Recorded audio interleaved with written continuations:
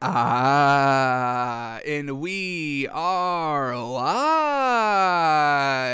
Welcome back to Takes by Fans. We got a great show for you today. As always, we are live every single day at noon Eastern. If you want to watch live, head over to twitch.tv/Takes by Fans. If you want to watch but not live, head over to our YouTube channel, Takes by Fans. We post all of our shows and clips of the show there on a daily basis.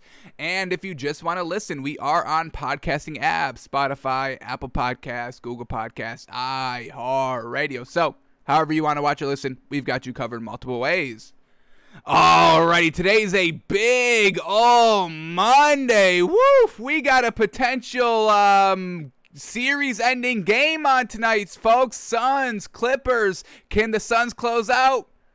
Yeah, they probably will. So we're going to be breaking down that game and doing our moneymaker for that action. We're going to be breaking down the Saturday Suns-Clippers game because we weren't live yesterday, unfortunately. And then we're also got to break down the game that just happened last night, Hawks-Bucks. And man, oh man, the Bucks, 2 straight, stealing one in Atlanta, and the ref injuring Trae Young, and nobody wants to talk about it?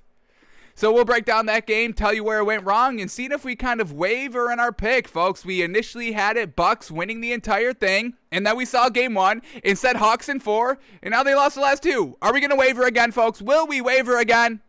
I don't think so, but we'll talk all that through today. We're also going to be looking at the NFC Championship game, Packers-Seahawks 2014. Another time Aaron Rodgers doesn't get it done in the NFC Championship game? Potentially, folks. I mean, we see it time and time again by the man, so we'll break down that game, assign a credit value to that loss to see if he looked good and just the defense maybe sucked, but we'll see what we get there. So we'll judge him and break down the stats and watch some film of that 2014 NFC Championship game. So we got that all today on the show, and a little bonus today. So we're going to be opening some cards today on the show. We got the Panini Prisms NBA Blockchain NFT cards, folks. These are brand new. They just came out today. Very hard to get. I barely got them. I'm lucky enough to get them. So we're going to open a couple, about a couple of packs. Going to save most of them. Going to open a couple today on the show to see what we get. NBA cards. So we'll kind of talk about that a little bit more when we get to that. But, you know, little bonus today. I'm loving it. All right, so let's just jump right into it with the stories of the day. In the first one, man, oh man, a retiring great superstar in this league. I'm calling him a superstar. I don't care what y'all call him. He's a superstar in my opinion. But Demaryius Thomas, wide receiver, has announced his retirement from the NFL. He didn't play last season, and in 2019 he played for the Jets, so he's kind of been retired for the last 2 seasons, unfortunately. But he does make it official here, and he will be retiring as a member of the Denver Broncos, which of course he is. You got to. So an absolutely great wide receiver out here. We can go over his stats. I mean, broke 1,000 yards for 5 straight seasons, folks. 2012, 1,400. 2013, 1,400 yards again. 2014, 1,600 yards. Oh my God, fantastic, with 11 touchdowns. And then 2015, 1,300 yards. And then 2016, 1,000 yards. And then 2017, just short to keep that 1,000-yard streak alive with 949 yards. But this man was an elite wide receiver, folks, in his prime. And like we said, I mean, it's hard to maintain your great status, folks. It truly is. And he had about, what do we got? 1, 2, 3, 4, 5 straight 1,000-yard seasons. And that was kind of his prime. And it was absolutely fantastic, folks. He won a Super Bowl in that time with Peyton Manning. He won playoff games, obviously. And the man was just a true beast of a wide receiver at 6'3". Fantastic. Go up and get the ball and score the touchdowns like he did. I mean, folks, these stats are absolutely incredible in his prime. And then after the Denver Broncos years at 2018, that's really when he kind of started to fall down. He played for the Denver Broncos for 8 games, and then got traded to Houston. Never really worked there. And then in 2019, like we said, went to the Jets. And, I mean, that's Adam Gates' Jets. What are we doing? You're losing. You will be losing there. So he only put up 433 yards in his final season, and it's a little unfortunate that his season had to come to a crashing halt like that and couldn't kind of ride off into the sunset on top like Ray Lewis or Peyton Manning. So an absolutely great career, and I want to kind of bring up the age a little bit. He is 33, retiring. Once again, Julio Jones, we think he's going to work, but, you know, let's all not be surprised if he doesn't, because wide receivers age. I mean, we talked about it. We went through the Hall of Fame list right there, and it's really kind of 50-50 of great elite wide receivers really making it past 34, 35, and that's where Julio Jones is right now. So We'll definitely keep an eye on Julio Jones, but there are two people that must be praising this man, kissing the ground that this man walks on, and thanking them. They better be sending thank you cards, congratulations cards on this retirement. They better be sending them a lot of money. I'm talking millions of dollars. I'm talking about half of whatever you earned in this league. You better send it to Demaryius Thomas as a retirement gift. The first one is Peyton Manning, because he won a Super Bowl with the Denver Broncos, and this was noodle arm Peyton Manning, folks. In 2015, Peyton Manning's last year, the Denver Broncos, they go and win the Super Bowl against the Carolina Panthers and Cam Newton, the MVP Cam Newton. But 2015, I mean, this man put up 1,300 yards in 6 touchdowns and only had a 59% catch percentage because Peyton Noodle Arm Manning at the end of his career was not getting it done. So Demaryius Thomas made this man work. Kind of at the end there. And I mean, when we look at Demaryius Thomas's catch percentage, 59 is very low, folks. In its prime, 65, 64, 60, 62, rarely ever under 50 or 60% there. The only reason why the first 2 years, trash, you had like Trevor Siemian. I mean, what are we doing there? And we're going to talk about the 2012 year in a second, but I don't want to ruin it. And then, yeah, so just Peyton Manning, you better thank Demaryius Thomas, because that man got it done for you in the Super Bowl, in the playoffs, in that entire season. 1,300 yards, 6 touchdowns, and was just trying to catch every kind of duck you were thrown to this man. So Peyton Manning, you better respect Demaryius Thomas, and you better be giving him a big old retirement gift. He sent you off on top, man. He sent you off into the sunset. He had you have a 2 Super Bowl win and one with 2 teams. Fantastic. The other quarterback that needs to literally give everything that this man has earned, you better give to Demaryius Thomas. So we got Peyton Manning, and then the second one is Tim Tebow. Of course, Demaryius Thomas would be the one person that Tim Tebow kind of relates back to here, because we get the 2012 playoffs against the Steelers in the wild card round in overtime. The only playoff game that Tim Tebow was even competitive in, because he ended up getting blown out the very next week to Tom Brady, the greatest quarterback of all time. So he hits Demaryius Thomas just over the middle here, 80 yards for the touchdown in overtime. We see this play here. The defense is pressing up. They kind of bite on the little bit. They think it's going to be a run, because why would you assume you're going to trust Tim Tebow in this kind of situation here?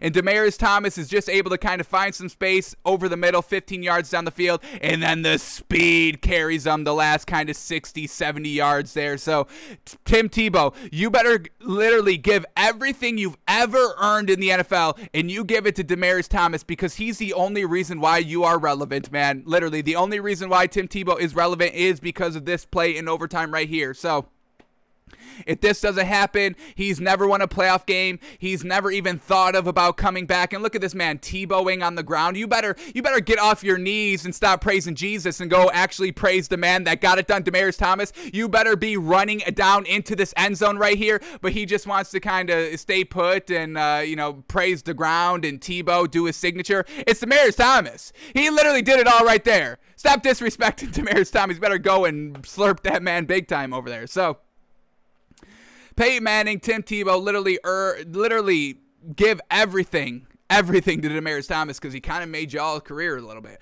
Even though Tim Tebow's trash, he kind of elevated that trash to being able to try to be back in this league 9 years later. No? So Demaryius Thomas, a great one in this league, a little kind of undervalued in my opinion, a little kind of disrespected, just a tad. Not big, but in his prime, the man was fantastic. We see the yards right here, 1,600 yards, his best catching season, and you got to give him credit for that. So enjoy it, Demaryius Thomas, truly deserved, and he's going to retire as a Denver Bronco, as he should, coming home. So that's going to be great, and a great career there, and we respect it. We loved watching you play. Unfortunately, it did come to an end. We would have loved to see you keep going, but unfortunately, it's just not in his card. So Super Bowl winner, Super Bowl champion, and hey, got the yards, got the accolades. What more do you need, right? So congratulations to Demaryius Thomas on the retirement, and he made some careers out of there too, folks. He made some of these players' careers out there. Love it. Alrighty, let's keep moving on here. We get a story here, and I do agree, but we have to go into the article just to kind of see how much respect we have to really give this man. So Alex Smith believes Aaron Rodgers is due, quote, a certain level of respect beyond the average player. And yes, we totally agree with that 100%. Aaron Rodgers deserves a lot more credit than just kind of normal quarterbacks in this league, an average player in this league, 1,000%. This man, if we take accolades out of the game, winning out of the game, this man is the best quarterback of all time. You can make the argument, and I probably would not disagree with y'all. This man is one of the best, purest passers out there. The one knock on him, he doesn't really take the chances. He always throws the ball away. He doesn't want to commit the interceptions. He doesn't really try to make the tight throws because he wants the completion percentage up and the turnovers down. So that's the one knock on him. He doesn't always go for it. But just the way that this man throws the ball, I mean, we see it. I mean, we've been rewatching this man, his playoff runs, and I mean, he should literally be having 75 to 80% completion percentage in every single one of those playoff games, just because the wide receivers are just dropping these beautiful passes by this man. So yes, Aaron Rodgers does deserve a lot more respect than the average player, but not as much as he thinks, not as much as Aaron Rodgers thinks that he deserves for that, because he's calling out his own team. He's not showing up to the mandatory minicamps. He's placing all the blame on everybody else, and it's never him. He never takes responsibility for anything that happens in the game. And like we said, this man's God complex. This man knows he's kind of, in the category of greatest of all time, and he tries to, make everybody else say that. And when you don't say that, he's bummed out, and then he goes on Jeopardy and insults you.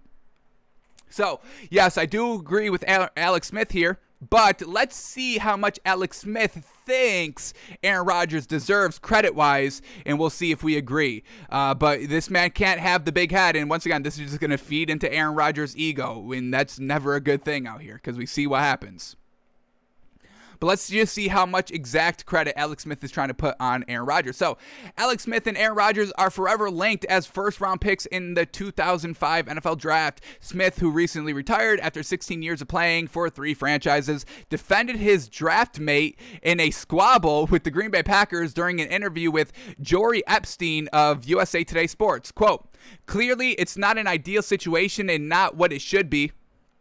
I think he's due a certain level of communication and a certain level of respect beyond the average player. And I don't think that's asking a whole lot just to communicate." Alrighty. Now, is it on Aaron Rodgers' side communicating, or is it the front office? Because I think it's Aaron Rodgers. I mean, it's everything we've been hearing has been like, hey, we told Aaron Rodgers we're going to draft his replacement. He kind of said he was cool with it. We told him his plans. We told him. This is like all of what Matt LaFleur and the Packers were saying.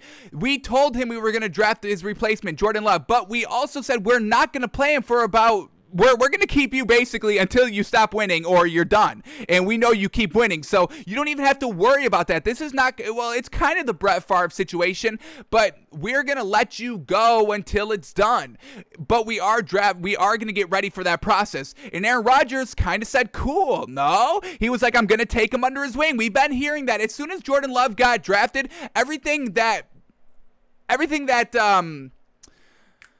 Aaron Rodgers said was, oh, I'm going to take this man under my wing. I don't want it to kind of be the same thing between me and Brett Favre, because Brett Favre wasn't even talking to me. I want this to be different this time just because I've been in that situation before. And then that lasted 1 year, one off season, and that was it. And now he's once again not at the mandatory OTAs, not even talking to Jordan Love. So where is the lack of communication? Because I truly think it's more with Aaron Rodgers than it is the front office. So, Alex Smith, I think he may be a little wrong here. Just a little bit. But back to the quotes. Clearly that didn't happen over the last couple of years, but I think it did. I think there was communication there. I just think Aaron Rodgers didn't like the communication. He didn't like what he was hearing. And this is a business. This is a sport. This is a franchise. This is a team game. It can't all be about you, Aaron. It can't just be all about you. It's never all about you. Even Tom Brady, it was never all about Tom Brady. Bill Belichick was like, all right, this man can handle the offense by himself. So we're going to beef up the defense and not give you that much help, because we're going to spend the money other ways because you don't need it. You've proven you don't need the help. That's what makes you great. You don't need the help. Yes, obviously help at the wide receiver position is going to make you even better, but we got a salary cap. We can't be paying everybody over here. You want to get paid, and you're taking pay cuts like a great quarterback does, a great leader does, Tom Brady. And we're just going to beef up the defense because you're not on defense. So we have to get somebody like you on defense to carry the defense, and then we're golden. That's why the Patriots won 6 Super Bowls, folks, in a 20-year span. Absolutely fantastic. So Aaron Rodgers takes that as a sign of disrespect and not communicating, oh, they're just going to build up the defense. Oh, I'm going to get no help, even though he has plenty of help, folks. Devontae Adams, Aaron Jones, Robert Tonyan. I mean, folks, during that playoff run, during all those great years, he had Jordy Nelson and Donald Driver, and I'm blanking on some names, but some other great names over there in Green Bay. I'm truly blanking. There was another one. Jordy Nelson. He had Devontae Adams, rookie year. We're watching it, folks. 2014, rookie year for Devontae Adams. So he's had him for a while, and he still hasn't been able to get back to the Super Bowl. So I don't want to hear all about this help. You don't need the help. You're supposed to be the greatest quarterback of all time. You don't need help like that. You give help to Ryan Tannehill. That's why he's got A.J. Brown and that's why they traded for Julio Jones, because he needs the help. Yes, Ryan Tannehill is solid, but he's nowhere near Tom Brady and Aaron Rodgers. He needs the wide receiver help. He's not 100% accurate in placement of where the ball needs to be on every single play. Aaron Rodgers is.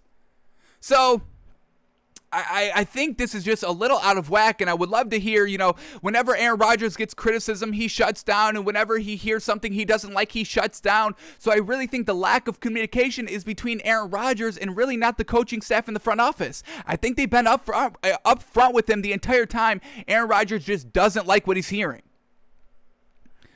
Let's see what we get here of any more quotes here by Alex Smith.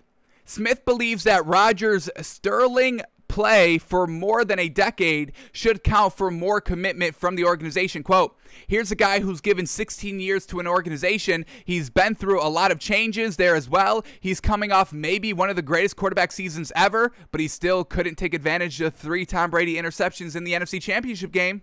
Unfortunate.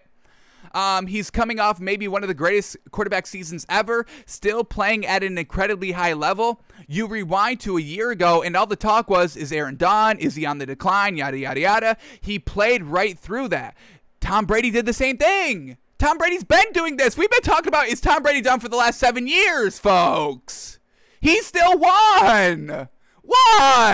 Not playoff deep run, won championships, folks. This is why we can't give Aaron Rodgers a free pass, because we saw what Tom Brady did. Tom Brady has dealt with every single thing that Aaron Rodgers has dealt with, folks. He has. He wasn't a first overall pick. He wasn't a first round pick. He was a 7th round pick, and he still was able to lead the team, and he was disrespected by Bill Belichick in that Patriots organization by not giving him help. He had Randy Moss for 1 year. And we saw what he did, but they never got him help any other time after that because he didn't need it. They're like, oh, we get you help, and it gets us 16-0 to the Super Bowl, but we don't win the game. So we're not going to do that again. If it's not going to win the championship, why are we going to do that? Okay, we win 16-0 in the regular season. Yeah, great accolade. Doesn't mean a thing if it ain't got the ring. Correct? So it's just like, it's just Aaron Rodgers, man. If he was winning, then yes, he's right, and we can forgive everything else. But he's not winning. You don't need A1 tier 1 receivers to win every year. Yes, it helps, but you also need the other facet of the game, the kind of other 50% of the game, the defense. And that's what the Packers have been doing. Their last two drafts, every single pick besides Jordan Love was a defensive player. Got to get the defense right. You've got to help. Folks, I don't understand why you need more help on offense. If you give Tom Brady this roster, that's Super Bowl every single year. A great running game, an A1 tier 1 wide receiver, a great tight end. They're winning every year, folks. So I don't get why everybody always, I get why you get behind Aaron Rodgers and want to defend him and back him up because he's such a great quarterback, but when he doesn't win and then his attitude kind of drives wedges between him and everybody else, it's not worth it at some point. And at some point you just got to put it on Aaron Rodgers for not getting it done. But let's keep it up here with this quote. You rewind to a year ago, and all the talk was, is Aaron done? Is he on the decline? Yada, yada, yada. He played right through that. They've been on the doorstep of the Super Bowl the last couple years, so I think it's hard. Yes, they were right on the doorstep, but whose fault is it not busting down the door? Aaron Rodgers! Tom Brady threw 3 interceptions. The defense got it done, folks. Once again, the plan, the thought process of Matt LaFleur beefing up the defense, it got it done, but it was Aaron Rodgers who was only able to commit 7 points to 3 turnovers. The other 2 drives were 3 and outs. Not getting it done in the red zone, having 3 downs. And when Matt LaFleur decided to kick the field goal, I don't blame him. I don't blame him because my defense forced 3 turnovers while Aaron Rodgers is floundering inside the 10. I'm not going to trust that. I'm going to play my defense, who got me the turnovers, to shut it down. Unfortunately, they didn't. Unfortunate. But I'm going to ride with that because it worked that game. Because it got it done that game. Aaron Rodgers wasn't getting it done that game. So I just don't agree. I don't agree 100%. I agree a little. I agree with Alex Smith on the basis, the premises of this. Yeah, he deserves a lot more respect and credit than the average player. I agree 100% with that, but not 100% of the reasoning. I agree with, 20%. That's really it.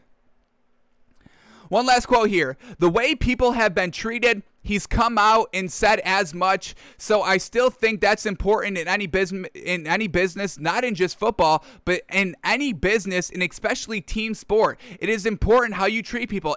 Oh, dude, 100%. It's all about how you treat people. It's all about the language that you give off as well. I'm 100% behind that as well. Treat people with respect or they're going to shut down, folks. If I'm on a team sport and you're calling me out like disrespectfully and not kind of encouraging and trying to get the best out of me, if you are truly trying to clown me and disrespect me as a teammate, as a coach, I'm going to clamp down. Oh, okay. If y'all think you can do it without me, then go ahead and do it without me. I'm not here to praise y'all. I'm here to win, and I'm trying my best, and yeah, maybe I made a mistake here and there, but you're not going to disrespect me like that and try to clown me and call me out in front of everybody. I'm not going to play that game, and you got to treat people with respect, folks, even if they are trash. You can't call somebody trash to their face, folks. That's going to make them get worse just inside. So truly, it is all how about you talk about people, but what is Aaron Rodgers doing?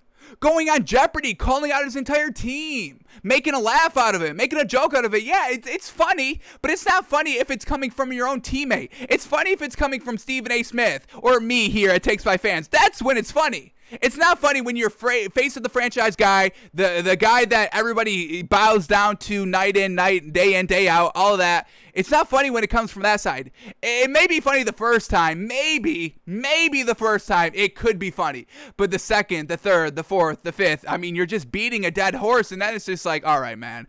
Okay, truly okay. Yes, we've heard you. All right, then do it by yourself, Aaron. Do it on a different team. If you're not going to be here, fine. Don't be here. We're not going to bow down and cowtail down to you. We're not going to do that. Move on at some point. It's done. It's over. Get better. Try to get better with us or don't come. What else do you got to say here? Here we go. In sport, how you treat people. Really, I think it has been ideal. Let's get back. Really, I think it hasn't been ideal there. Hopefully, they can get it figured out. What do they need to get figured out, though? What? More communication? Because that's on Aaron Rodgers' end. More getting it done on the field? Once again, that's on Aaron Rodgers' end. The defense was getting it done. The running game was getting it done. The wide receivers were getting it done. Aaron Rodgers not getting it done in the big game. So what needs to change?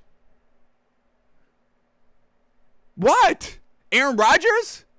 That's it. The play calling has been pretty great. So I get it, man. Aaron Rodgers is a great passer. I'm not denying that. He's fantastic. But his ego, his attitude, his not clutchness, his blameability on everybody else except himself time again, I think it's enough. I think it's done. I'm done. I'm over it. I'm truly over Aaron Rodgers, folks. Yes, he deserves a certain level of respect beyond the average player, but not as much as this man thinks he deserves, or not as much that every one of his fans on Twitter goes and cries out that he deserves. He doesn't. He doesn't get it done. I don't know what you all want from me. I want a winner. That's Tom Brady. Tom Brady went through every single thing Aaron Rodgers has went through and was still winning. So the fact that Aaron Rodgers can't do that, what am I going to say? I can see somebody that has won while going through all this. So I'm going to say he's the greatest of all time and see what he was doing through these processes. He's never calling out Bill Belichick. He went on the barbershop and called out a team anonymously still. He's not putting any name to this. Aaron Rodgers puts names to everything, folks. And you haven't won as much or nearly as much, folks. We're talking about 10 trips to the Super Bowl compared to 1. That's a drag. Folks, 10 Super Bowls because of your play alone. And Aaron Rodgers has got to 1. What are we supposed to do here, folks? I think it's time that Aaron Rodgers has to look in the mirror. So, yes, he deserves a certain level of respect beyond the average player. Not this much. Not even as close as the amount of respect that you give Tom Brady. Not even, folks, it's not even close. 10 Super Bowls. That's all I need to say. 10 Super Bowls. Aaron Rodgers, if he even got to 3, if he even got to 4, that's fine. You didn't even have to win those. But get more than 1, folks. Everybody's been to more than 1. Come on. Patrick Mahomes has already been to 2. Russell Wilson has already been to 2. Ben Roethlisberger's been to 3. Did he lose 1? Peyton Manning went out on top with a new team. Eli Manning beat Tom Brady twice. Aaron Rodgers can't even beat Tom Brady in his own division the first time that's happened. So what are we doing, folks? Can we please just, I get he's great. His stats are great. I get it, folks. I love it. I love looking at this man's stats. They're great. I compare everybody's stats to what this man has done. This is the bar. But in terms of winning, I got to have that too. And that's what he doesn't have. So I can't get behind it. Oh, man. Everybody defends Aaron Rodgers, folks. I don't get it. I don't get why everybody goes to defend this man. It's on him, too. Let's keep going here. All right, here we go. Washington wide receiver. This is how you get it done, folks. This is how we get it done. Let's go through this. Here we go. Washington wide receiver Terry McLaurin on Alex Smith and Ron Rivera. Quote, they never had a feel sorry for me moment. And that's fantastic. We had Ron Rivera battling mother-loving cancer all season. And it was business as usual. Hey, I'm here. Let's go get it done. While also turning around the entire culture of the Washington football team, folks. We heard all about the stories of the, the sexual assault allegations in the upper office, in the front office and all that. And this man took it on while battling cancer and turned this team around and won the division year 1. Give him some respect. And then we have Alex Smith, who came back from that brutal, devastating leg injury. He was out for, what, 2? Was it 3? 2 years at least? He was out 2 full years? That's a gruesome injury. 2 straight years of rehabilitating just to be able to walk. How crazy. And the man came in and won games. I didn't love his play, but it resulted in some wins. So I give the man absolute credit. He went 5-1, folks. 5-1 as a starter. So this is how you get it done. Don't feel sorry for me. Hey, yes, shit's happened to me. I'm going to go get it done on the field. Aaron Rodgers doesn't have that same approach once again. Oh, they drafted my replacement. Oh, I'm going to flounder in the NFC Championship game. Ron Rivera, the man's on taking dialysis and all that every week. Cancer treatment, chemo treatment. I think dialysis. I think I had that wrong with another kind of medical injury. But the man was going through chemo every single week there. Still showing up. Still coaching his butt off out there. Fantastic. Winning. Challenge Tom Brady. A little bit better than what Aaron Rodgers did during that game, honestly. So, love this. Love that, don't feel sorry for me. I'm going to go get it done. All right. Okay, little cancer. Little bit of cancer going to stop old Ron Rivera? No, I'm stronger than that. I've been in the military. I've seen some shit, folks. I went through some shit. There's a little cancer in my body? No. And then on top of that, I'm going to win the mother-loving division. So absolutely fantastic. But let's see what Terry McLaurin's truly saying out here, because this one, the clickbait headline got me. I'm all about it. I want to read this article now. So here we go. Coach Ron Rivera spent the bulk of the year battling cancer. Quarterback Alex Smith, who guided Washington to a 5-1 record in his starts, returned from a career in limb-threatening, folks. This is not, forget sports, forget competition, forget all that. We're talking limb-threatening. You may not have a limb for the rest of your life. Doesn't matter what limb it is. A limb is a limb, folks. You trying to have a not limb for the rest of your life? And he overcame that and was able to come back and win games. Limb-threatening injury. It went 5-1. Fantastic. All right, return from a career in limb-threatening injury. That makes it, oh my God, I love the writing here. I mean, we don't like the word gosh, but the NFL article got it done right here. Limb-threatening injury, jeez. On his way to winning the Comeback Player of the Year award as well, folks. So an accolade on top of wins. Fantastic. The battle both men went through wasn't lost on those within the locker room like young star wide receiver Terry McLaurin. And man, oh man, that's what we're talking about, folks. The young guys, they see this, they're like, damn, this is a war sport, folks. This is a true battle. This takes everything you've got. And these two guys, the coach and the quarterback, both got it done? Damn, I respect, and that's just going to make me go harder than ever before, because I saw how hard they both went while overcoming all these odds, and here I am, healthy as heck. I don't really got no baggage on me, so what's my excuse?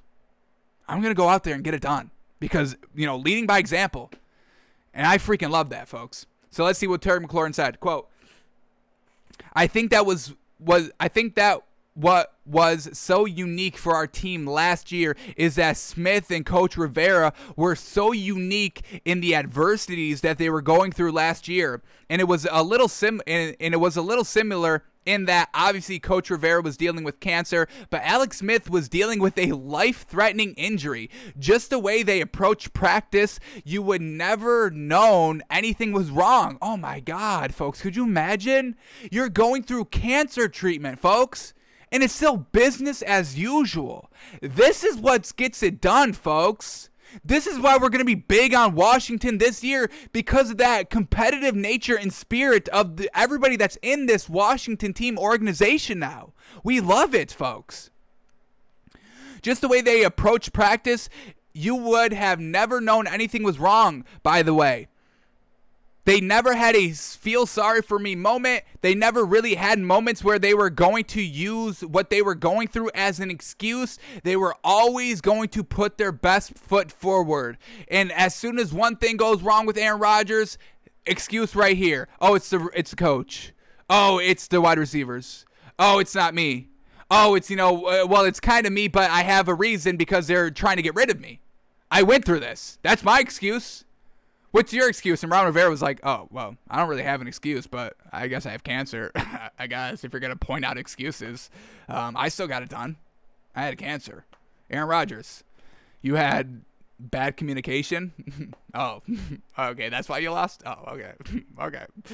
Okay. So, folks, I mean, this is what we're talking about, folks. This is truly what we're talking about. So, truly, shout out to Alex Smith. I know, I didn't praise him the most this year.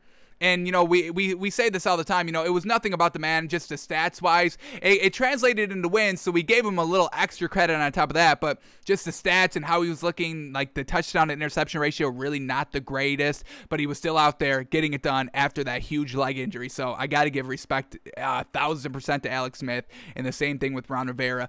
Business as usual throughout the entire season while everybody was dealing what they were dealing with. And that just motivated everybody else to get better. They never had a feel sorry for me moment. It wasn't, week 8, I'm feeling real bad. Oh, folks. Ron Rivera goes into the team, practice. He's like, what, folks, I'm not really feeling the best this week. And, let's just get through this week, folks. Win, lose. Let's obviously put out the best that we can get. But if we don't win, it's okay for this week. No. It's like, all right, folks, I'm having a bad day, but let's fucking get after it, folks. Hey, you see what the Cowboys are doing? They've got 3 wins so far. You see what the Giants are doing so far? 2 wins so far. You see what the Eagles are doing? 3 wins so far. Where are we at? 4 wins, top of the division. Let's keep it going, folks. We control our own mother-loving destiny. You want to flounder? You want to flounder right now, or you want to go and win the motherfucking division and face Tom Brady wild card game and try to upset his ass, upset the GOAT's ass? That's what we're trying to do here. We're not making excuses. There's no excuses here. Let's go get it done. And everybody fucking bought into that, and I love it. So we're big on Washington this year. You still got Ron Rivera. You still got me, folks. So let's see what the Washington football team can do this season. Let's see them repeat, and let's see them have a great year here with everybody going into year 2 with motherfucking brass balls Ron Rivera, folks. Love it. That's how you run a team, folks. Get me on that team. I want to be a part of that. I want to be a part of this, folks. Whew, I love that so freaking much. Jeez. All right, let's keep going here. What else do we get?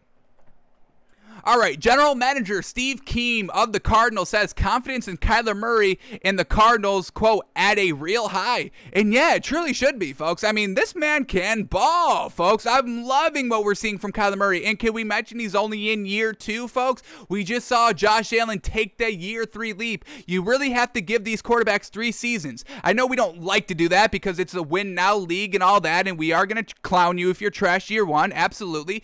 But it really takes, a couple of seasons to get acclimated to the game. And, Josh Allen was trash. Absolutely abysmal those first 2 years, folks. If you're not completing at least 60%, I mean, I can't even get behind that at all, folks, even if it is rookie year. Sam Darnold's never thrown 60%, folks. He's going into year 4. Josh Allen threw 69 year 3, and now we're all loving it. But Kyler Murray here, 64% completion percentage year 1, 67% completion percentage year 2, getting better every single year. And that's really the focus that we need to see through the first 3 years. For the first 2 years, we need to see you get better. If you're not the greatest year 1, that's fine, but we need to see you get better year 2. And that's exactly what Kyler Murray did. He threw for 3,900 yards year 2. Fantastic. We want to see you in at least 4,000, but he's a dual threat quarterback, folks, and he had 800 more yards rushing. So, in grand total, 4,700 yards totality-wise, and that's fine for a dual-threat quarterback because you're a dual threat. You can pick up the yards on the ground as well, so you're not going to be throwing for 4,000 yards if you're picking up 800 yards on the ground. You can, and I believe a quarterback has done that. Either RG3, something like that. I'll see if I can find that for tomorrow's show. But, I mean, this 800 yards rushing as well, absolutely fantastic. The touchdown to interception ratio was fantastic. 26 touchdowns, 12 interceptions. That's 2-1, folks. That's exactly what we're looking for. So, fantastic here by Kyler Murray. 2 years in, so obviously you have to have a real high confidence level in Kyler Murray here. So let's go into this article right here and see what the exact quote is, exactly how much he's praising him, and see if there's any knocks on him too. So let's see. General Manager Steve Keim has seen several promising passers come and go since he joined the organization around the turn of the century. Jake Plummer, no. Josh McCown, no. We were never talking about these quarterbacks like that. Matt Leinart and Josh Rosen, no. None of those were ever as good as Kyler Murray year 1, year 2. No way. Ultimately proved to not be franchise quarterbacks. Well, of course, Josh Rosen. I mean, I feel sorry for that dude, honestly. First overall pick and then just thrown in the trash, folks. Literally thrown in the dumpster. They didn't even wait for the garbage truck to pick this man up. They put that man in the trash bin and then loaded the trash bin into a truck and drove their truck down to the dump themselves that day. There was no waiting 2-3 days for the garbage man to come to pick him up. No. This is straight from our house kitchen trash to the dump.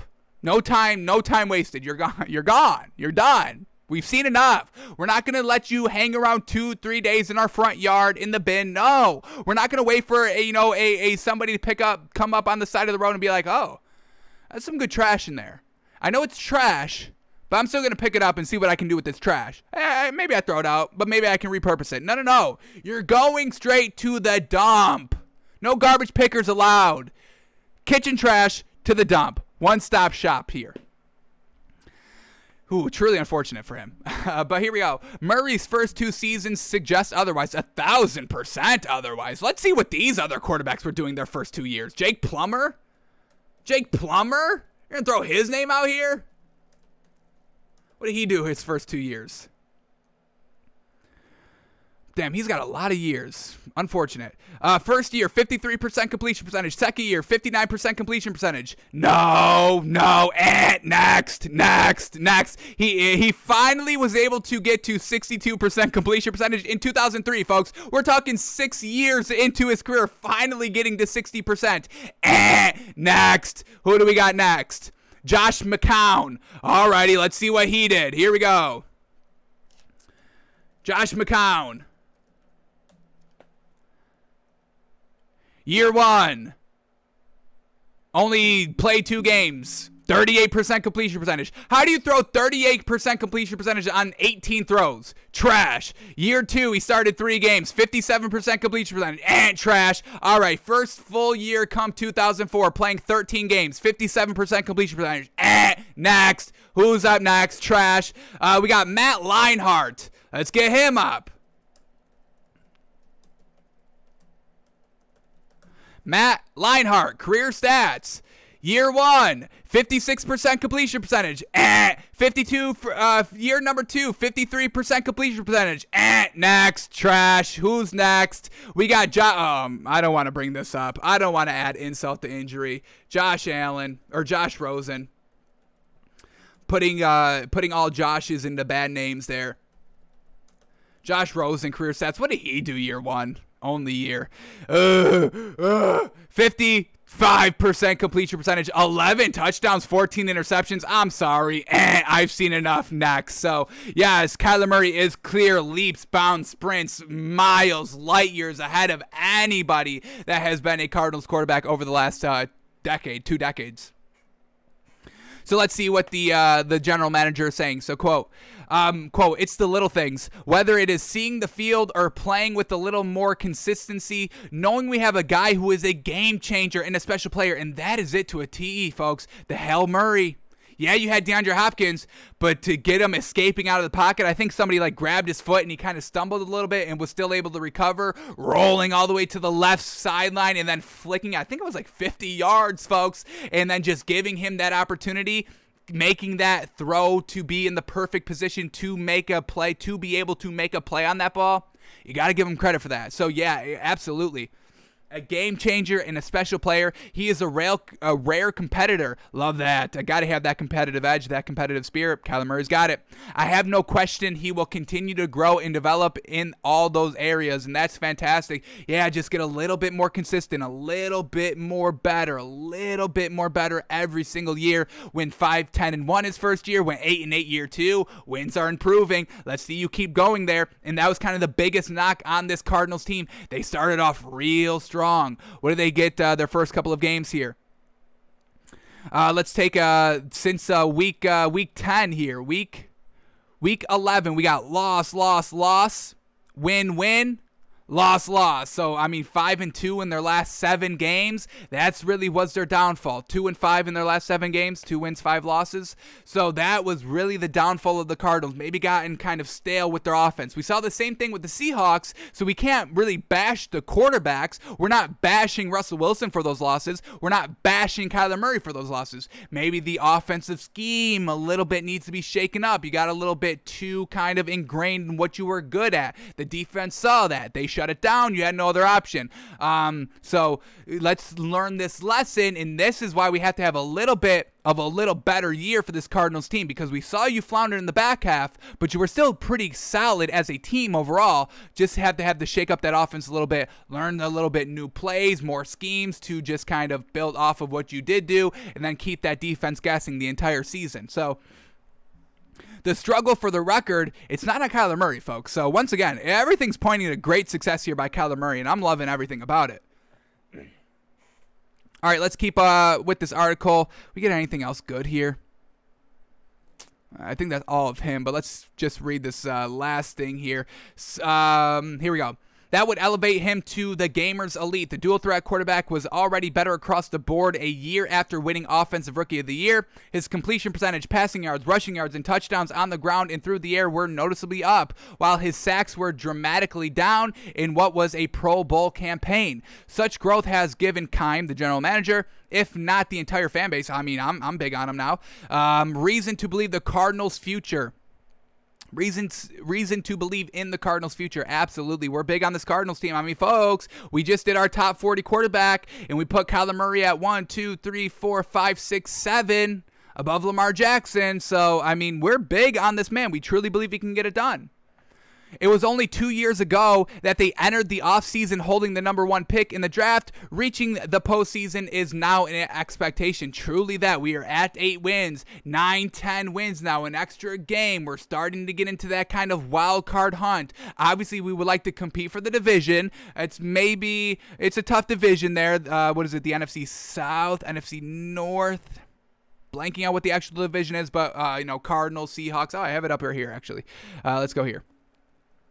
Seahawks, Rams, Cardinals, 49ers. It's the NFC West. I missed on both. I doubled down on both of them and missed them on both. But yeah, NFC West is big time hard. So obviously we want you to win the division, but it takes some steps here, and looking at the competition, it's hard to get there, but let's start getting into that kind of wild card, 9, 10, 11 wins, and then we can go from there, just getting better every single year. So absolutely. Reaching the postseason is now an expectation. Quote here by Keim, I would say my confidence at the position in general is at a real high. And yeah, you've got to be, folks. We just looked at the stats. 8 wins last season. Real solid for what they did. Unfortunately, fell apart in the back half, but that's really not on the offense. It was kind of on the scheme-wise. So yeah, big promise into Kyler Murray, and the man can get it done. The man was slinging it. The man can escape the pocket. I would say it's close, folks. It's between him and Lamar Jackson, just the pure speed, the sheer speed. Lamar Jackson may be a tiny bit faster, but Kyler Murray's acceleration is something to be dangerous, folks. It is truly dangerous in this league. So maybe Lamar Jackson is a fraction, a hair faster than Kyler Murray overall, but the way that Kyler Murray can quickly cut in and out and go from 0 to 100 quick as heck with that acceleration, it's game-changing out there. The man is a game-changer offensively. You got to give the man credit. So we'll gush on this Cardinals team. We're gushing on Kyler Murray, folks. We're ready to see what this man can do year 3. Hopefully he takes another step forward. We do not want to see any regression.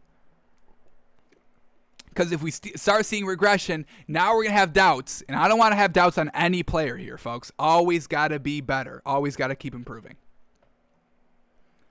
All right, what else do we get? We get a little bit of an inside here. We talked about this a couple days on the show. Tom Brady motherfuckering a team and an organization because they were going with the same guy and not having real respect to try and get Tom Brady as their quarterback. So we were kind of walking through all the teams because, Tom Brady's not naming anybody out here, unfortunately. But we have a rumor here that we kind of maybe know who he was motherfuckering now. So here we go. Tom said on the Shop HBO that he was, quote, no fucking way I would have gone to that team. And now there's multiple people with deep connections. Multiple people believe Derek Carr was that motherfucker Tom Brady was talking about. Alrighty, so the Raiders with Derek Carr, but I mean, can we look at what was Derek Carr doing? I mean, I don't think the problem is with Derek Carr there in Las Vegas with the Raiders.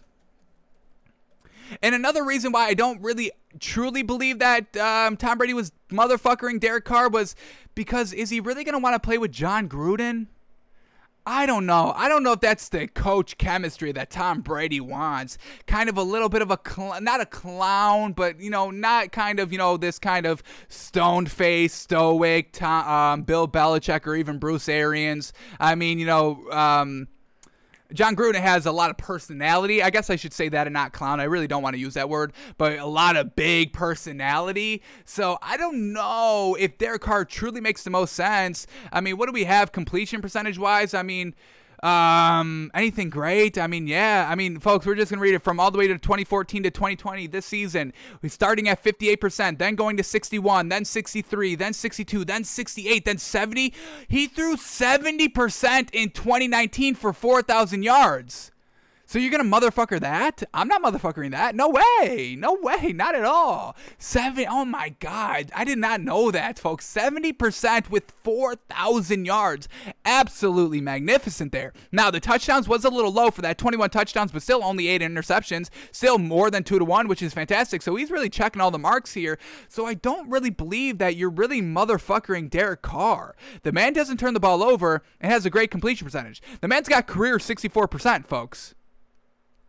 You're motherfuckering 64% career-wise, while your last 3 years were 68, 70, 67. 2020 was 67, folks. I mean, so I don't truly understand. I'm not buying into this rumor here that Bleacher Report Gridiron is trying to sell here, that multiple people with deep connections. The man can throw the deep ball. He's consistent. He's accurate, and he's got 4,000 yards. That's checking every single box. So why would he, when we're kind of looking at the dysfunction of the Raiders and why they're not winning games, what do we got, 7-9 the last 2 years? 7-9, 2019, 8-8 this year. So, I mean, I'm not motherfuckering Derek Carr. I'm motherfuckering John Gruden. So, I'm not buying into this rumor, and I don't think it's Derek Carr. I'm believing in Derek Carr, folks. This completion percentage is winnable in this league. It's kind of an anomaly that, I mean, he's thrown 68% completion percentage with 4,000 yards and going 4-12. I'm not putting that on Derek Carr, the quarterback. No freaking way. So, yeah, they could say it's Derek Carr and the Raiders. I'm not buying it until Tom Brady says it. I will not buy this rumor. I give this rumor 0%. I buy into this 0%. I won't even give it 1%. That I buy into this. That's why we want Tom Brady to start saying, say it. Say it. I don't want to speculate anymore with Tom Brady. I want to know everything. I want to know all the details, all the tea, all the shade. I want to know it. He's great. Like we said, he's got nothing left to prove. Start being the villain, man. Truly start being the villain. You've got nothing to lose. The people that love you will literally always love you because you're the greatest of all time. You won the city of New England, the freaking multiple rings, obviously. Tampa Bay loves you now because you finally got them a ring. And then, the people that hate you will always hate you because you're great. And maybe you might be able to swing some of those people that hate you because you're so great. If you're the villain now and they're like, oh, you're calling people out? Oh, that's what those people like that don't like greatness and want to, shit on people that are great because they like to kind of, quote, be the villain in their own story. Oh, yeah, I don't like Tom Brady. He's trash. I don't care that he's won multiple Super Bowls. I don't care if he's got all the accolades and the records and the stats. He's trash. Look at me. I'm the villain. He's trash. Trash villain over here. So, I mean, you might be able to win some respect with them if you go hardcore villain. Start calling out everybody. Oh, yeah, Mitch Trubisky, it was that motherfucker. That garbage motherfucker, MVP, worthless quarterback who could not do anything for Matt Nagy, who's a pretty good coach out here in the play caller, and that defense with Khalil Mack and your wide receivers that were sacrificing their body to catch absolutely garbage throws from you, garbage passes from you, and was still making you look good, and you could never repay them in any drive. No drive were you good enough to kind of make up for all the trash that you have ever been in your life.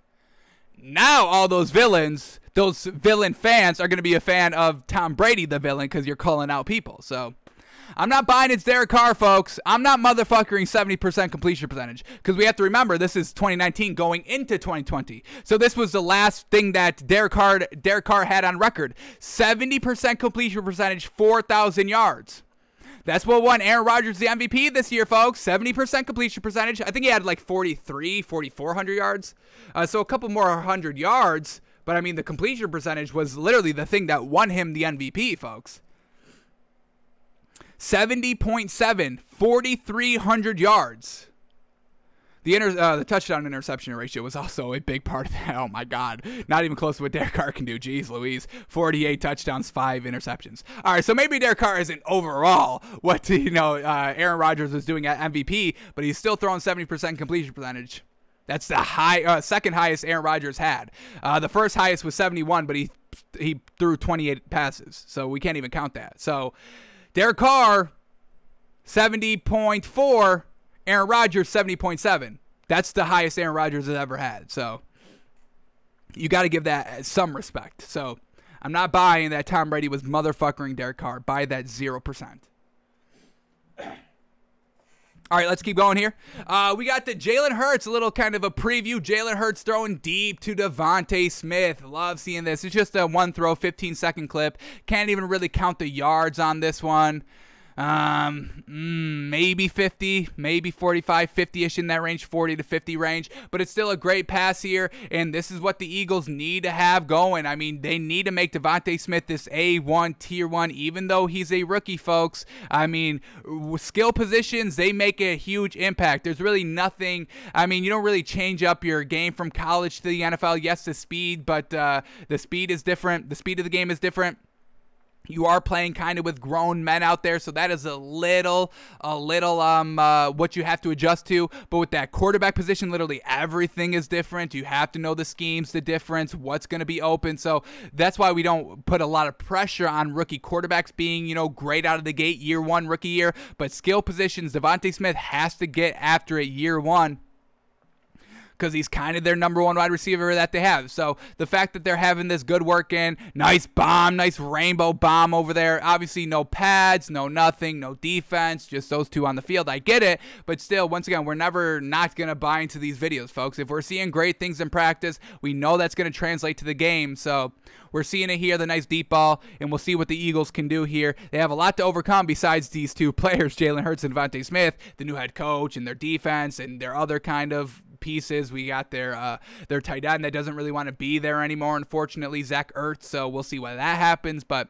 we'll see if these two can have this beautiful connection. I wanted DeVonta Smith on the Dolphins. I think he's the best receiver in this year's draft, and only time will tell on that, but we'll definitely be tracking that this entire season. Cannot wait for it, and we'll see what Jalen Hurts is looking like year two, and we'll see if DeVonta Smith can get on track year one. All right, moving on. Here we go. Last football story to go over for today.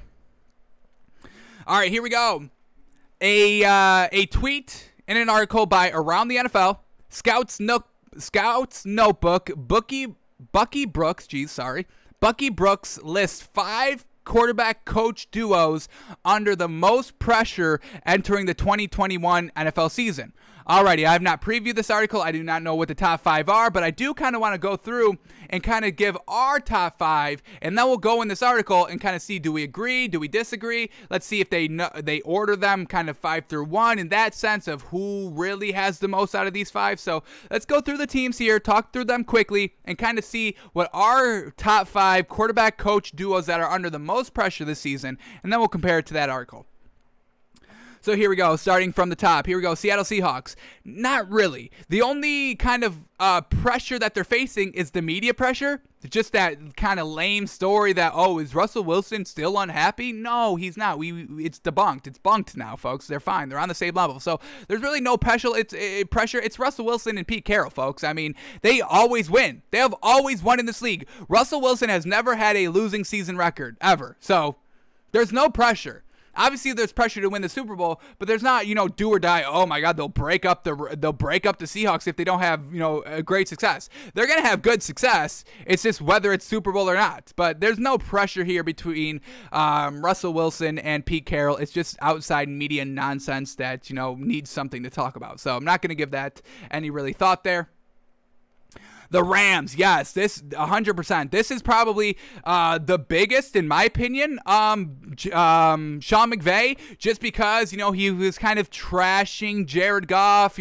They lost the Super Bowl because of Jared Goff. They were never great this year or last year because of Jared Goff. He's not the guy. He didn't draft him. He kind of inherited him, but now he kind of committed. He got rid of Jared Goff and brought in somebody that he thinks he can win with in Matthew Stafford. So there is immense pressure for this Rams team to at least get to the playoffs and really kind of get to the divisional round at least. I got to see second round here by this Rams team to be a successful year overall. Like I said, year one with the new team with Matt Stafford, I'll give it a little bit of a free pass, but we still have to see you win and get to the playoffs. Obviously, Tom Brady's the outlier. I'm not going to really hold the Rams to that same standard, winning Super Bowl year one, even though they should. They should be able to do that, but we have to see them at least get to the Super Bowl, upgrade their wins from 10 wins last season to at least more than that, maybe even 1, but you got to get to the playoffs, and you have to at least win the first playoff game, whatever it is. If you have a first round bye, well, that's unfortunate for you. You better still win that first game coming up, not a wild card game. So Rams are definitely high on this quarterback coach, but it's more on the coach there, Matthew Stafford. I mean, he didn't ask to get traded. You know what I mean? He didn't ask to leave. Now he finally has a good system, so he can't hide behind that excuse either. But I think I'd give it a little bit more. I'd probably give it 60-40 coach quarterback there. 60% on Sean McVay, more pressure than Matt Stafford. But overall, the coach quarterback combo is under immense pressure there with the Rams. That's my number one. All right, Arizona Cardinals. Yeah, decent pressure here, but not that much pressure. I mean, Cliff Kingsbury, Kyler Murray, very solid there. Like we said, we've already talked through the story, but Kyler Murray's very good. It was just kind of the overall offensive scheme, but I don't think this Cardinals team has that much pressure to kind of get it done this year. We're talking year 3. Got to get better than 8 wins. Not too much pressure on that. The 49ers, once again, I mean, you would probably think there is a lot of pressure here for Kyle Shanahan, but now we have this kind of sub-narrative of, Trey Lance, and if you go with the rookie quarterback right out of the gate, there really is no pressure. If you still stick with Jimmy Garoppolo, then yes, we are talking about kind of deep playoff run or bust. So it is kind of dependent on the quarterback whether Kyle Shanahan is under pressure or not. So we'll see which quarterback they go to. So we'll leave them off the top 5 for now. We'll see if we can put any other teams on here, and then we'll come back to these ones. Cardinals and 49ers. They may be like top 10 quarterback coach, but I don't know about top 5 just quite yet. We'll see what else we get. The Saints, no pressure at all. You got Taysom Hill or Jameis Winston. You just kind of have to hope you make the right decision for Sean Payton. That's really it. But there's no pressure there. None of these quarterbacks are even close to Drew Brees. So, making the playoffs is kind of high for what they need to accomplish this year. So no pressure here for the Saints. For the Bucs, no pressure. They just won last year. Yeah, go back to back. Don't. It doesn't matter. It honestly doesn't. Carolina Panthers, yes, this is pressure here, folks. Matt Rule, you got rid of Teddy Bridgewater. You made that choice. He kind of got it done statistically, didn't result into wins, but once again, we're talking about rookie head coach with kind of a new quarterback here, year 1. There's pressure on this Panthers team, folks. Big pressure because of what Matt Rule did. So, yeah, I'm putting this Panthers team number 2 so far, folks. Absolute pressure. You believe in Sam Darnold over Teddy Bridgewater? Well, you better get it done year 1. You better get it done year 1. You better win more than 5 games because that's what Teddy Bridgewater did. You better hope that you can make Sam Darnold a 60% completion quarterback because he hasn't been able to do that with the Jets. So this is Matt Rule doing it all to himself here real early on in his career. Big pressure here. Quarterback coach duo for the Panthers. Sam Darnold can't hide behind the garbage state of the franchise the Jets are in, and can't hide behind the garbage head coaches you have with Adam Gase. No more hiding behind that. Matt Rule, he's doubling down on Sam Darnold. Made the trade for him. Atlanta Falcons, alrighty, not so much. We were bringing in a rookie head coach, year 1 head coach for this Falcons team. No real pressure there. Pressure on Matt Ryan to keep getting better, but not really the quarterback coach duo. Washington football team, yeah, really no pressure here, man. Once again, I mean, we're going between Taylor Heineke and Ryan Fitzpatrick. We know Ron Rivera is going to do whatever he needs to do to win. We're never worried about Ron Rivera. There's never pressure on Ron Rivera. He gets it done, folks. So quarterbacks are not that great. No pressure. Giants, alrighty. I don't know if this is truly head coach quarterback, maybe offensive coordinator quarterback, but yeah, still some decent pressure here. We got to see Daniel Jones get that leap now. We have to see this Giants team start winning more games now. So this Giants team, maybe once again top 10, but I would probably put it more as Jason Garrett, the offensive coordinator, and Daniel Jones more than I kind of do the overall coach. Dallas Cowboys, abso-freaking-lutely. Yes, sir. Must get it done. Cowboys. Mike McCarthy and Dak Prescott, 1,000%. This is it, folks. I didn't like to give them the pass. I didn't want to give this Cowboys team. I don't give this Cowboys team a pass for what they did last season. I know a lot of people in the media do just because they didn't have Dak Prescott, but you had Andy Dalton, and you still had Zeke. So there was really no excuses from my standpoint why this Cowboys team shouldn't have had success last year. 6-10, third in the division. What? No, trash. That's absolutely trash. I don't care. No Dak Prescott. I don't care. You got Andy Dalton, serviceable backup in this league, proven starter, proven kind of 50-50 win starter. So 6 wins is under 8, which you should have been with Andy Dalton, especially with a top 10, top 7 running back in this league in Zeke. Come on. So big pressure on now.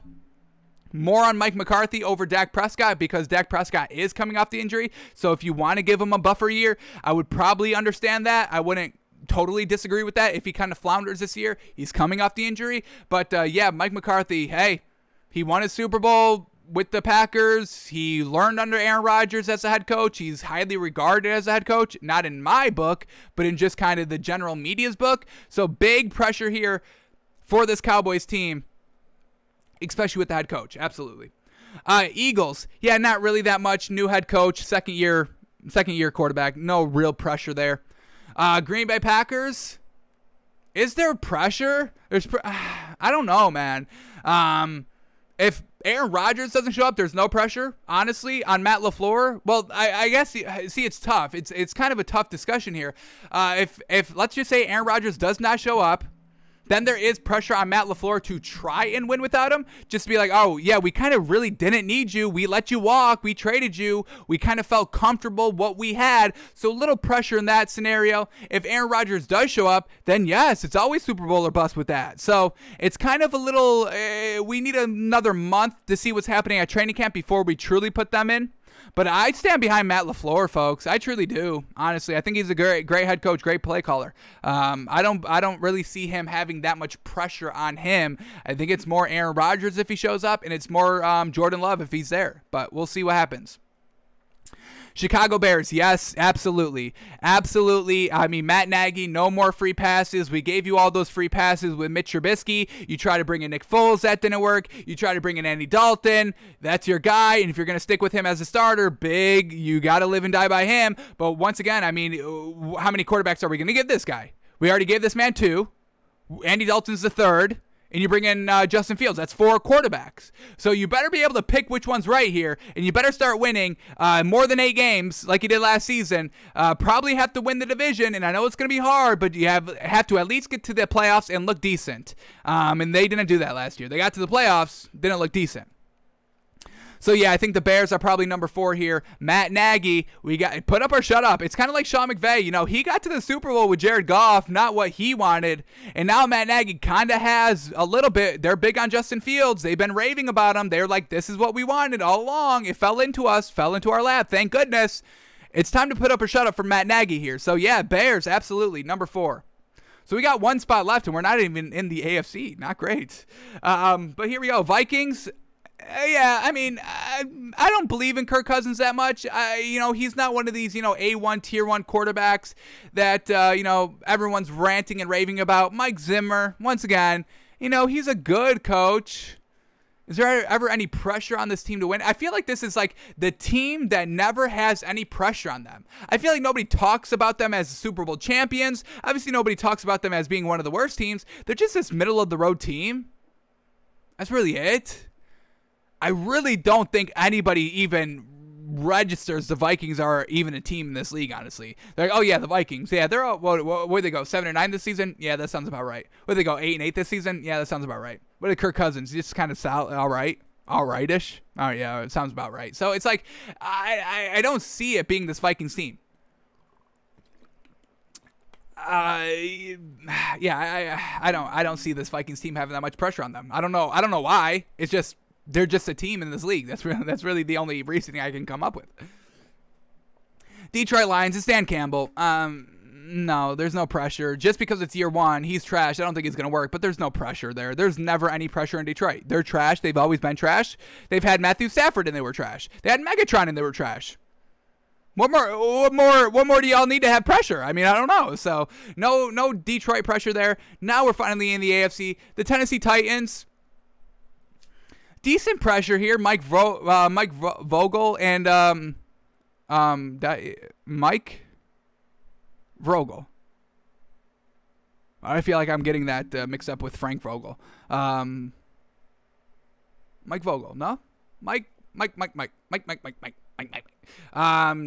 Yeah, what's his last name? Is it Vrogel? Vrabel. There it is. Mike Vrabel. Okay, I knew I was getting those two names, two coaches confused. But, yeah, I mean, you bring in Julio Jones. I mean, you already got to the AFC Championship game, but then you got to the second round. It's like, all right, you still got Derrick Henry. I don't know if it's more on Ryan Tannehill. I think it's just the offense in general. I I think they know Ryan Tannehill's the game manager. They don't really put the game into his hands that often. So of the criteria of head coach and quarterback, I don't think the Titans truly fall under that. I think it's more the team, and that's really it. I believe in Mike Vrabel, honestly. I think it's just, can the team get it done? So don't think it's the Titans. The Colts, little pressure here, not top 5, I would say. Frank Reich, trying. I mean, he kind of, went with Carson Wentz. They have history together. So I wouldn't say this year a lot of pressure. There is to win a ring here, but it doesn't have to be year 1, in my opinion. Definitely have to kind of get to the playoffs at least, try to do more than what Phillip Rivers did, and that's 11-5 and losing a close wild card game. So if they can do a little bit better than that, I would say that's a successful year, and we have to see if Carson Wentz can stay healthy as well. So it's, once again, there's pressure. I don't know if there's win now pressure, though, for this Colts team. Houston Texans, we don't know what's going on with Deshaun Watson, and we have a new head coach. No way. Jacksonville Jaguars, yeah, once again, I mean, we got new head coach, new quarterback. The only reason that Urban Meyer would have some kind of pressure on him is if he signs Tim Tebow to the active roster, and then we have to start seeing him do good, because if not, that's strike 1 against this new head coach in this league for the first time. So no real quarterback head coach pressure there. The Bills, this is tough. I wouldn't say, I mean, they got to the AFC Championship game last year. So obviously, naturally, it's Super Bowl or bust. But I don't know if they don't have great success, if they don't win the Super Bowl, it's not like you blow up the team. Just probably have to have the defense step up a little bit more offensive firepower in the playoffs. I don't like how conservative they are with Josh Allen in the playoffs, folks. Their play calling, I don't like that. So maybe a more offensive coordinator with Josh Allen than the head coach and Josh Allen.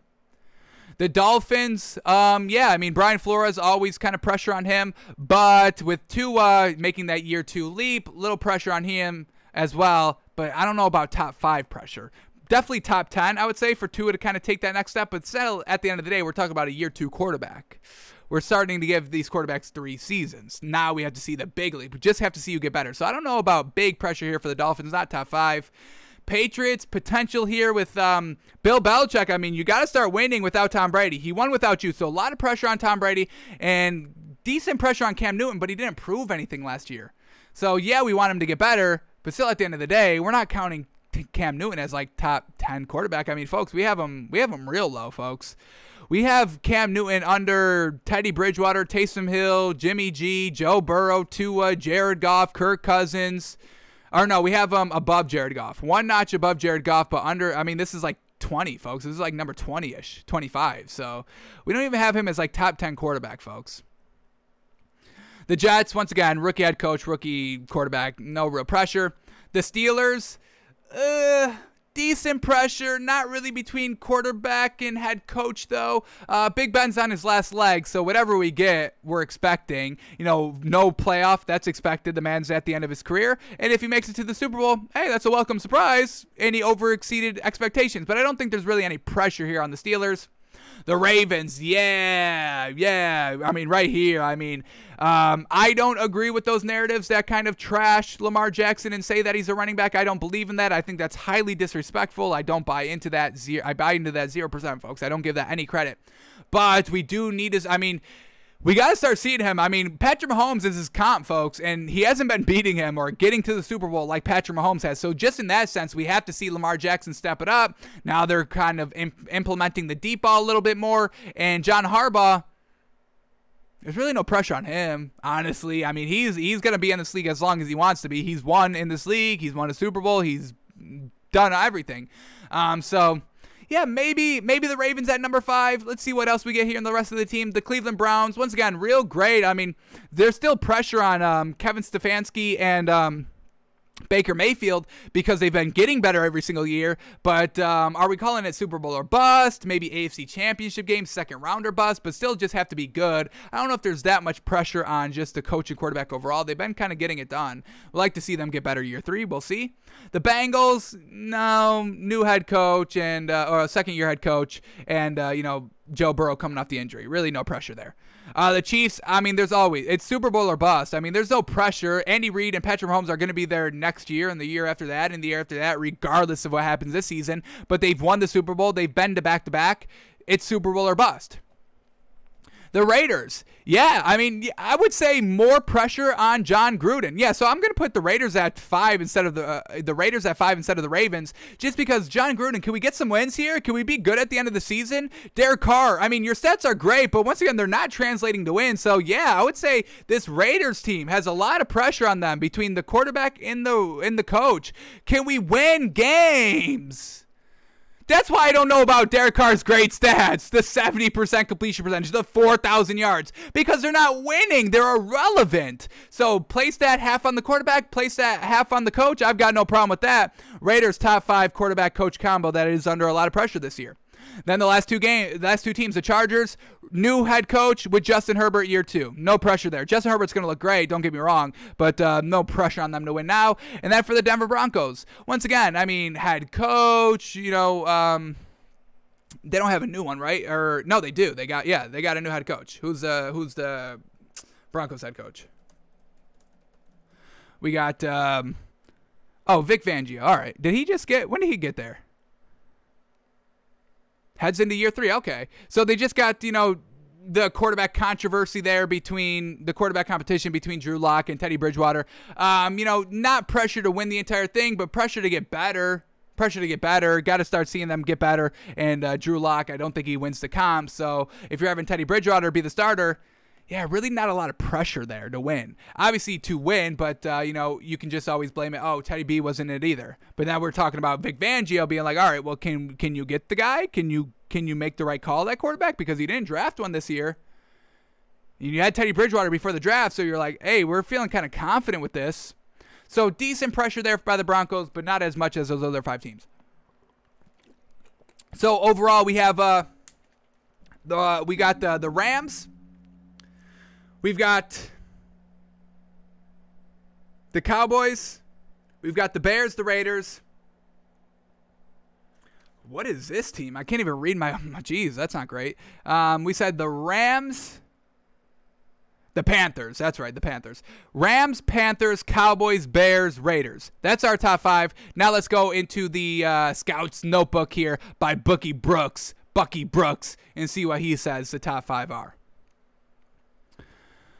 Alrighty, here we go. Here we are. All right, number 1 is the Rams. Alrighty, so exactly what we said. Here we go. They said it's Super Bowl or bust for the Rams after they shipped out Jared Goff as part of a deal with the Lions for Stafford. With Goff's 42-20 record in 4 seasons under McVay representing the bar, the pressure is squarely on the shoulders of Stafford and McVay to capture a Lombardi trophy. Considering the 13th year pro has 0 playoff wins and only 4 winning seasons on his resume, the Rams quarterback shuffle is a roll of the dice that could backfire on a team looking to make good on its current competitive window. Yeah, I mean, exactly what we kind of said there. Just more on Sean McVay, just because this is the guy he wants. He went out and hand-selected him. He kind of trashed Jared Goff, so now you've got the guy. Win with the guy. If you feel so confident you can win, just need the quarterback, you got the guy now. So yeah, Rams number 1 here. All right, they have Ravens number 2 already. They say Jackson has posted a 30-7 career regular season record. How great. And claimed an MVP award in 2019 while dazzling as an electric dual-threat playmaker. But questions persist about his pocket passing ability after observers watched the Ravens' run-heavy offense fizzle in the 3 straight early playoff exits. With Jackson and company underperforming in the postseason, the pressure is mounting on Harbaugh to diversify the offense to give the Ravens a better chance of advancing in the tournament. Will the Super Bowl winning head coach stick to the unorthodox script that has made the Ravens perennial title contenders in Jackson era, or will he scrap the plan in favor for a traditional approach that could produce better results in the postseason? The outcome of the decision could make or break the Ravens' next few seasons. But I think that's more of the offensive coordinator than, I get, the head coach has everything, under him. I get that, and has to put everything in place. I get that. I think it's more of the offensive coordinator than John Harbaugh. That's why we didn't really have the Ravens in the top 5. But I get it. All right, third we have the Colts. Alrighty, we kind of said I don't think it's under this season. Next season, definitely. But I think I give Carson Wentz that buffer season because Carson Wentz isn't this kind of A1, Tier 1, Brady, Mahomes even already. Aaron Rodgers, Drew Brees, Big Ben, where they can go from team to team, year to year. It doesn't matter, and they can always get it done throughout the season. Carson Wentz is like this Tier 2 that you would expect the year 1 not greatness, still productive, still getting wins, still being decent, but to fully understand the entire offense and then make that playoff run, that Super Bowl run, I really think it's kind of 2 years. Now, we're still big. I still think the Colts are going to win it, but I don't think there should be that pressure to win it this year for the Colts. But let's see what they say. Perhaps a change of scenery and a familiar voice will help Wentz recapture the magic that made him an MVP frontrunner with the Eagles in 2017. The veteran quarterback steps into a Super Bowl ready offense. It is a Super Bowl ready offense, I will say that. In Indianapolis with a beefy line. Oh, I love that word, beefy. Love it. With a beefy line and an underrated set of perimeter playmakers boasting big play potential. That's all true there. I can't disagree with anything that they just said. In addition, Wentz is supported by an elite defense that stymies opponents in easy scoring chances with turnovers. If Reich, who served as Wentz's offensive coordinator in Philadelphia in 2016 and 2017, can get the veteran quarterback to embrace his role as a game manager, oh my God, they are saying everything right here, folks. Yes, I agree. I'll change my list. They bought me. If he can embrace his role as a game manager on a team that is built to make a run, the Colts could surge to the top of the AFC as the most complete squad in the league. And yeah, I mean, they are in a win now mode. Literally everything that they just said in this short paragraph is absolutely 100% correct. I was just kind of giving Carson Wentz maybe a buffer year if needed. I don't think he's going to need it. And I have kind of some other teams that I like it a little bit more pressure now to win this year alone, but I understand the Colts. All right, number 4 is the Raiders. Here we go. We had the Raiders as well. The duo is entering now or never territory heading into the 4th season of Gruden's rebuild. That's it right there. Gruden's 4th year rebuild, folks. What had they done the entire season? They got their 2018, 4-12, 7-9, 8-8. Okay, do or die now. Absolutely. Agree 100% so far. All right, with the Raiders sporting a 19-29 record with 0 playoff appearances since Gruden took over in 2018, that's abysmal. That is truly abysmal. The pressure is mounting on Carr and his coach to orchestrate a breakthrough in 2021. The quarterback has certainly done his part to. Oh my folks, we just said that. The quarterback has certainly done his part to keep the team pointed in the right direction, producing 3 straight 4,000-yard seasons. Fantastic. While improving his efficiency and reducing his negative plays. Folks, no turnover, 70% completion percentage. What else do we need to say? The results have, that's why it's on more John Gruden than it is Derek Carr. The results have made the Raiders respectable, but Vegas needs more from the QB1 to go from good to great in the tough AFC West. Given Gruden's reputation for offensive wizardry, okay. The grizzled head coach needs to dig into his bag of tricks to add some sizzle to an offense that needs to explode if the Raiders hope to overtake their division rivals. Yeah, I absolutely agree. All right, and then the 5th one here. Chicago Bears. Alrighty, so we had 3 out of the 5 officially. No Cowboys? How are the Cowboys not? Interesting. Okay. They're kind of giving Dak Prescott the injury year, I guess. And then I guess nobody's keeping track about the Panthers because why would you, right? I guess. All right, but here we go. Bears. If Nagy played for the Cubs or the White Sox, he would step into the batter's box with 2 strikes. Folks, what did we just say? He would step into the batter's box with 2 strikes on his quarterback's scorecard following the failures of Trubisky and Nick Foles in the Windy City.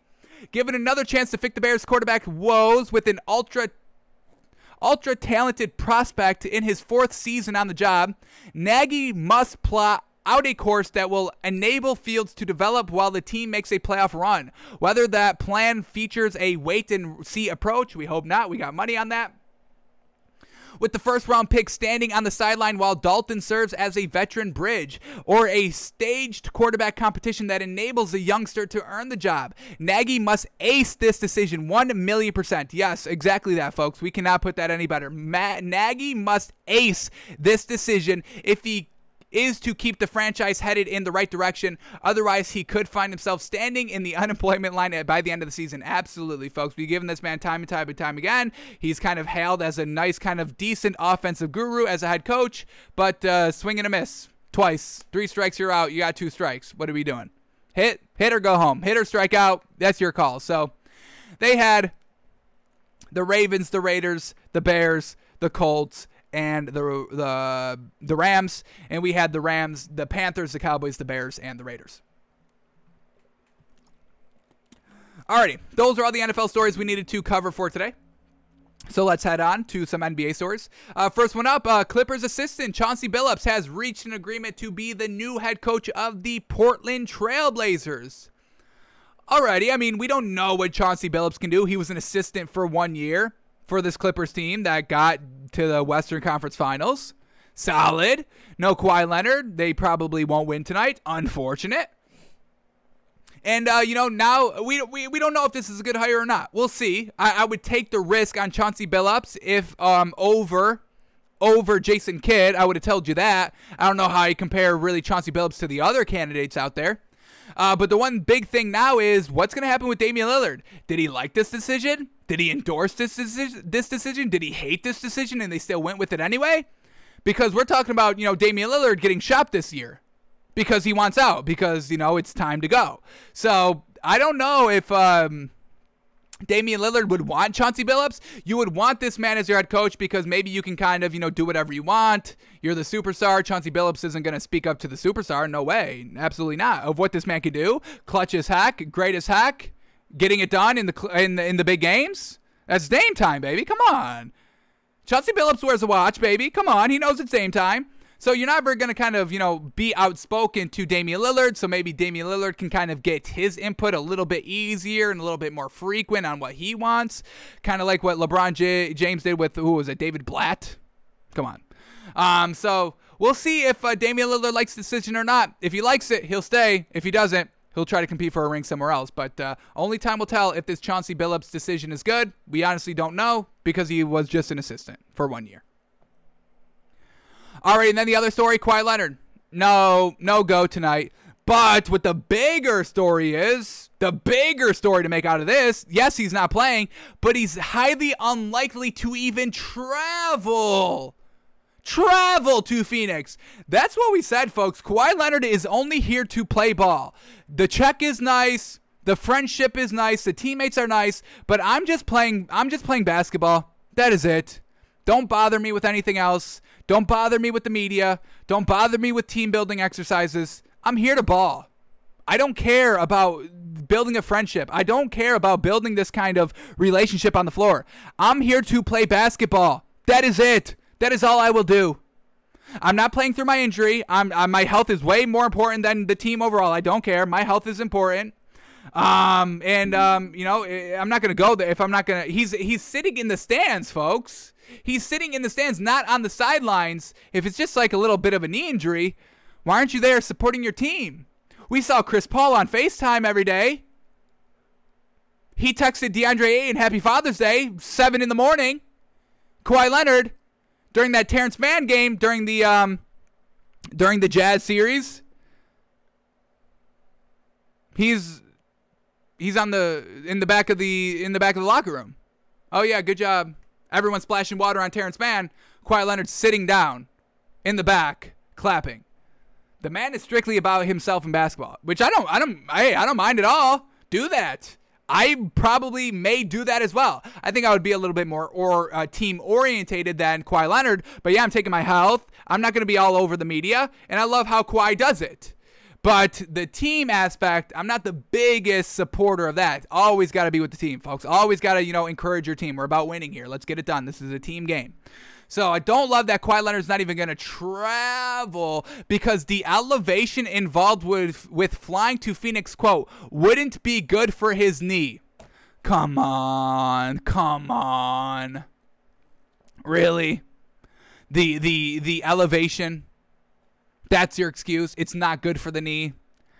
Okay. Whatever excuse you want to use. But this is why I'm not the biggest Kawhi supporter out here. Yeah, he's good on the floor. Don't get me wrong. But he's not about the team. He's not about the game. He's about just basketball. So, that's where we're at with Kawhi Leonard. Not even coming to the game tonight. And this is what we're talking about. The difference here is CP3's impact on DeAndre Ayton. DeAndre Ayton says, quote, I love Chris Paul, man. That's really the only teammate that really pushed me. Kawhi Leonard's not pushing anybody. He's not pushing anybody. Like big bro type push. I think he was the best thing that happened to my career. Who's saying that about Kawhi Leonard? Paul George isn't saying that. No way. Nobody in the Raptors, the Spurs, or the Clippers are like, Kawhi Leonard's the best thing that ever happened to me. He's not pushing. He's not leading. He's not cheering. He's nothing. He's on the floor, stoic. Ha ha. Ha ha. What it do, baby? That's it. Soundbite here. Soundbite there. One a year. So, the difference between leadership, folks, you got to get it. You got to get leadership. Absolutely 100%. Alrighty. And then we get this clip. This was before the game yesterday. Just Giannis in the gym practicing on his free throws, and I love his attitude here, folks. He's, everybody, oh my God, you got dunked on. Oh my God, you're trash. You got dunked on. You should be embarrassed. Oh, you missed a free throw. You airballed it. You should be embarrassed. Twitter going crazy. This man's trash. He's a bum. He's never great. He's the worst of all time. LOL, LMAO in a playoff game, airballing. But Giannis just laughs it off like you have to do. You're going to get dunked on. You're going to get exposed. You're going to get your ankles broken. Chris Paul had his ankles broken by Steph Curry. What is Chris Paul doing now? Leading the Thunder to almost a championship team. In the bubble, leading the Suns team to most likely the finals. It doesn't matter. Okay, you burned him once. Congrats. It happens. So Giannis in the gym working on his free throw saying, hey, I've seen it all, baby. I've airballed shots game 7. I've airballed back-to-back free throws in Oklahoma. I've been down here. Only way is up, baby. Only way is up. I've been bad. What am I going to do? I've missed 8 free throws in a row. I can't hit the 3. I've been dunked on. I've been crossed over. I've been all over the place. But what am I going to do? Going to give in to the people on Twitter that are dunking on me? They're posting the highlights of me getting dunked on? No. I'm going to get it going. I'm going to get better. I'm going to get it done. I'm not going to stop because I got dunked on because I missed my free throws. I'm going to get better, baby. Only way is up. And I fucking love that by this man. And they won last night. So I give them so much credit. Giannis getting it done, man. Not everything is just, oh my God, not everything is world changing. Not everything is world ending. You got dunked on. You missed a free throw. Okay. It's funny in the moment. Yes. To outside observers, it's funny in the moment. But we're talking about more than one moment, folks. I mean, the world is not revolving around, Twitter clips, unfortunately. So love the attitude by Giannis there. It's fantastic. Only way is up, and that is truly that. All right, we are running a little late in the show, so let's go over to these cards. I do want to open these packs very quickly, and then we'll preview tonight's game. We'll briefly break down what happened last night. I don't think we're going to be able to get to that Saturday game against the Clippers. Nobody could hit a shot in the fourth quarter. That's all y'all need to know. Nobody could hit a shot in that fourth quarter for the Suns Clippers game 4 in LA. Unfortunate. Chris Paul and company was able to score like 1 more point, 2 more points, 1 more shot than the Clippers were. So that's how the game ended. Trash. Also, Cameron Payne got more minutes, which I loved. But here we go. These Panini Prism packs, folks. So they just released these are their kind of inaugural NFT blockchain cards. Obviously all online. These are not physical copies. NFTs, blockchains. But they just started 2 weeks ago with like a red Prism base pack and a green Prism base pack that were super limited. These are the first ones, the black Prisms. These are their base cards. Very hard to get. They're sold out in 15 minutes, and I think they're going to be back on sale next week. But we got the first cut out here. So we got 10 packs here. We're only going to open 2. We're going to save these other 8 for a potential resale. Maybe we'll open up a little bit later. But let's see what we get out here. Looking for some good cards. Obviously, LeBron, Steph Curry, even Trae Young. Give me a Trae Young card. All numbered 1 through 1800, I believe. So hopefully a lower number card, and let's see what we get here. So let's open this first pack. Haven't opened any of these, so I don't know how it works. Don't know how it works or looks, but we'll see what we get. Here we go. 2020-2021 Panini NFT blockchain Prism NBA base packs. Here we go. Let's see what we get. Here we go. All right, opening. Nice little green around it. Can I flip these individually? Ooh, okay, perfect. 3 cards in a pack. Here we go. First card up. Thomas Bryant. Okay. What is this numbered? 557. Not that great. All right. Not a good player. Not a good number. Unfortunate. Here we go. Card number 2. Who's up next? Jimmy Butler. Okay. I'll take a Jimmy Butler card. Give me this. Numbered what?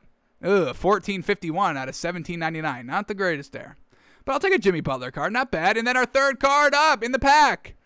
Tyrell Terry. Damn it. Alrighty. Bad number 2. 1498 out of 1799. Alrighty. So pack 1. A little bit of a bust there. A little bit of a bust. Let's go to we'll open up another pack.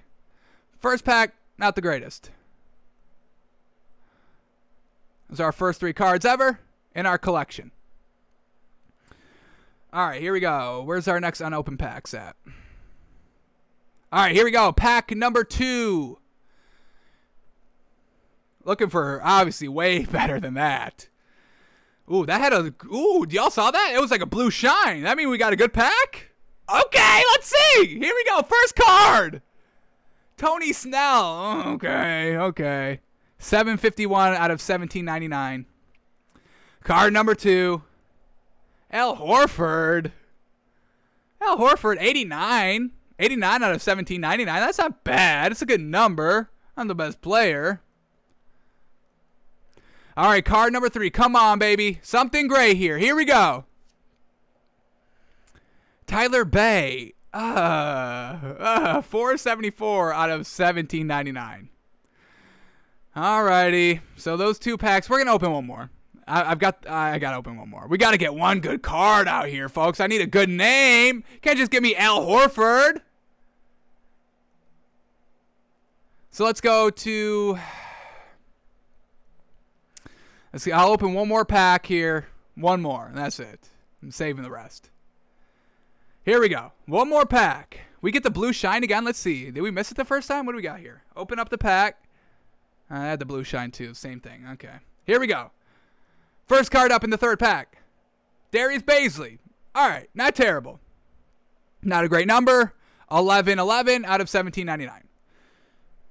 Card number 2. Kira Lewis Jr. Okay. For the Pelicans. 434 out of 1799. Can we please get a good player? Please. I'm begging. Here we go. Last card. LaMelo Ball. That's what we're talking about, baby. Not the best number. 1437 out of 1799. But hey, it's finally a good player. I'll take it. Alrighty. We'll leave it at that. So 3 packs open. 9 cards. LaMelo Ball is probably our best card there. So that's what we have. We'll see what we do with the rest of the packs. See if we can get some more packs at a later date and all that good stuff. And we will be back on that. Alrighty, let's quickly review what happened last night in the Hawks-Bucks game. Well, Trae Young stepped on the ref's foot and tweaked his ankle. That was the game over at that point. Nobody can run the offense. Nobody can run the offense on this Hawks team, folks, besides Trae Young. Lou Williams is not that great to run this offense, and then nobody else can really fill in at that point guard spot. So the Hawks struggled to score in the fourth quarter, unfortunately. We see that Chris Middleton by himself outscored the entire Bucks team 20-17 by himself. And Chris Middleton finally has a good game, and I'm hearing everybody calling this man great, and Kendrick Perkins calling this man Batman, and then Giannis is the Robin. Can we relax 1,000% on that? Yeah, he finally had a good game, a great game. Giannis was consistently putting up 30 points a night every single game in every single playoff series. Chris Middleton finally put up 38 points on 6 of 12 from 3 and 57% on 26 shots. Finally being good out here. So let's truly relax on, Chris Middleton being Batman for this Bucks team. So truly unfortunate. Trae Young tweaked his ankle and just was never right after that. Couldn't facilitate the floor. Couldn't really go hard on that ankle. So the Hawks floundered in the fourth quarter. Bogdanovic still is shooting poorly out here. The knee is truly bothering him. 8 points on 18% shooting on 16 shots. So that's really their downfall there. Trae Young is injured in the fourth quarter, and Bogdanovic is still not hitting shots. And then, like we said, just Chris Middleton truly got it done. Pat Connaughton playing 32 minutes is exactly what we wanted to see. He only put up 5 points, but he had 8 rebounds, and he was a plus 25 on the floor, the best by a mile for the team on 32 minutes. So truly great there. He's a great defender out there. I would really like to see him in the starting lineup. But Chris Middleton goes 38 points, 11 rebounds, 7 assists. Drew Holiday had an abysmal game, 6 points. He did have 12 rebounds, which is great, but 18% shooting on 11 shots, 0 of 3 from the 3. Giannis still got his 33 points, 11 rebounds. And then PJ Tucker, once again, I don't want this man in the starting lineup, folks. Only a +1? A +1? How much they win by? 11? And he's a +1 on the floor? Only taking 3 shots like he does? So, you know, I would like to have Pat Connaughton in the starting lineup. And that's really it. Move Chris Middleton to the 3, take PJ Tucker out, and move Pat Connaughton to the 2. Have PJ Tucker come off the bench. But hey, without the Bucks were able to get it done. Chris Middleton hit like 4 straight threes, folks, in the fourth quarter. Fantastic. Once Trae Young got injured. So Bucks take game number 3, now up 2-1. And I'm going to have to sleep on this one. And we'll talk about this game, game 4, come tomorrow when we do our moneymaker. But are we off the Hawks?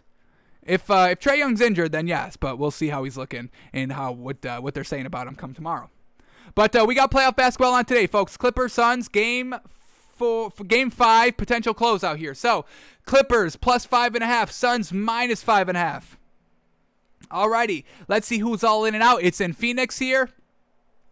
Here we go. Everybody is good to go for the Clippers, and for the Suns, Abdel Nader's a game time decision. So basically how this game's already been playing out, folks. I'm taking the Suns -5.5 here. This is a closeout game. Chris Paul's definitely going to seize the moment. I love that Cameron Payne played a lot more minutes in game 4 than he did in game 3. I mean, you play the man 4 minutes in game 3 after all he's done for you? Kind of disrespectful. So he plays more minutes in game number 4. Now, he didn't have the best scoring output there. I think he still only put up 5 points, but just his presence out there, he can be dangerous. You do have to guard it. So I love that, gave Cameron Payne more time in game number 4. I think that was great. And then for the Clippers, man, it's just, I can't rely on anybody to be clutch. That's it. Clippers, Suns couldn't make a basket in the fourth quarter, but the Suns were still able to win. And the Clippers, Paul George, yes, he puts up decent stat lines, but it's never efficient. It's never kind of big time shots. Missing the 2 free throws in game 2. Not being, anybody could have scored in game number 4 here in the fourth quarter, and they would have been the hero of the game. But Paul George never steps up to that moment. He's never about that. Inefficient shooting, decent stat line because there's nobody else to score the ball here. So of course he's going to get his when he's putting up, 25, 30 shots. He's shooting like 30%. So I'm taking the Suns here back at home, closeout game. Kawhi Leonard's not even flying. He's throwing in the towel for the season. And then who's going to step up here for the Clippers, folks? They couldn't step up game 4 in the fourth quarter. Now you're going to step up on the road and they're do or die. You have to rattle off 3 straight wins now? I'm not buying it. Chris Paul finally getting to the conference finals, finally getting 1 game away from going to the finals. He's going to seize the hell out of this moment. And we've never seen Devin Booker go for crazy in this series. I think he maxed. I don't even know. Does Devin Booker have a 20-point night here? I think in game number 2, he put up like 18 in the third quarter. That was his best game. Doesn't have that kind of like 30-point berserker start to finish game yet. Could possibly come here. I'm taking the Suns -5.5 tonight. Alrighty, that is going to do it for us today. Thanks for tuning in. Thanks for watching. Thanks for listening. We are going to be back tomorrow doing it all over again. Live noon Eastern like we do. Stories. We'll watch Aaron Rodgers flounder in the championship game. And we'll watch all that good stuff. So thanks for tuning in. Thanks for listening. And we are back tomorrow live noon Eastern. Go make some money on that Suns -5.5 tonight, folks.